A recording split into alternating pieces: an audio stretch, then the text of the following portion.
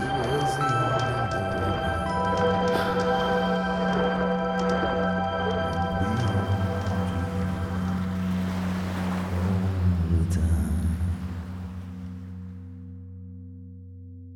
Hello, friends. Day 43. Bar is closed. I'm on my own again today.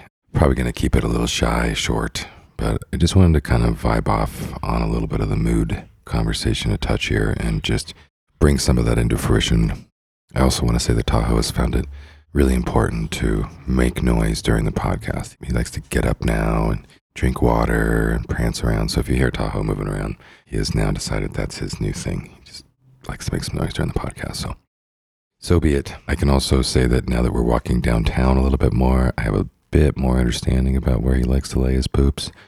I think, most dog owners would grasp at that little bit of grass. When there's a little bit of grass, he's going to go there. So I'm getting closer to that.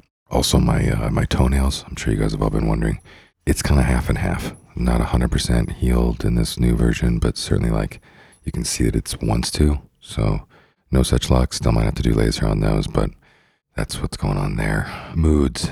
In respect of all the human moods and experiences and ranges and emotions and permission to grieve and all the things that, people are talking about these days, I do want to say, in the short life that I have here to live, and hopefully the best years I have left ahead of me, I really want my moods to really embark as much as I can in the realm of passion, joy, ease, and love, right? Of course, I'm going to have all the different ranges, but am I feeling enough joy? Am I creating enough joy? Am I inviting enough joy? Am I feeling that kind of joy and inspiration? I kind of see joy and inspiration in similar ways because I get a lot of joy from being inspired, but passion, joy, ease, and love.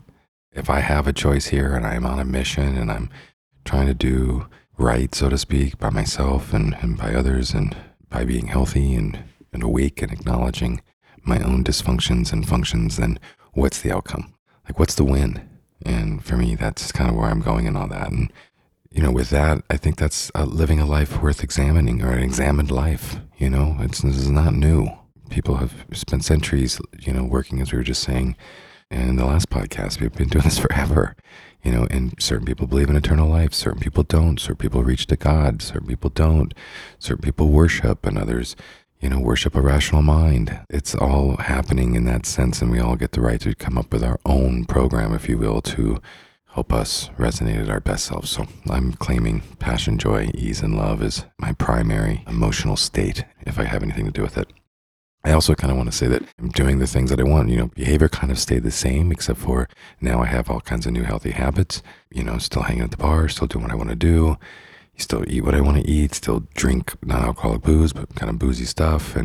But as I'm taking in more information, as I'm examining my life, as I'm learning more about other things, I came across this Pythagoras cat, and I gotta say, this guy, one of the first people who, recognized Earth as a sphere. He employed music in everything he did, and was kind of the creator of our musical scale now. He refined that, and one of the first person to call heavens the universe, and acknowledge that, reality is a mathematical, knowledge of nature, that nature is by nature math, and that, philosophy can be used for spiritual purification, which is exactly kind of when I always started to think about mixed messages in my life is it seems philosophical. I mean, not philosophy as a practice, but I'm thinking, I'm examining, isn't that what philosophy is? And I do believe that kind of examination and that can give you access to that kind of spiritual purification. And so I totally follow him on that. And I do believe in a soul. And, he believed that a soul can rise to union with the divine.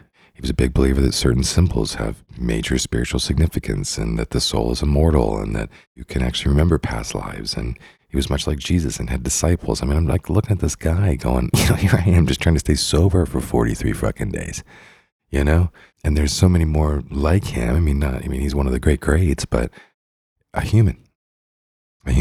So I guess that's, kind of where I'm at. And I think I was always kind of foolishly optimistic, as I often said before. And, now we have this big terminology of toxic positivity. And, I just kind of leave us with that in the sense that an examined life doesn't have to be all negative, and a life that's all positive, it's that poison and potion can be toxic. So here I am examining life, another day sober, happy to be sober, happy that I have this kind of keen sharpness and emotional heart space to continue to learn about other great people, humans on Earth, and how they've impacted our experience here and how we can have a better impact on the experience of life on Earth.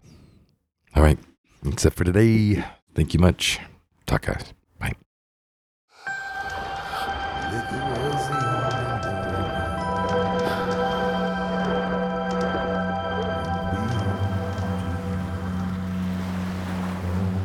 Time.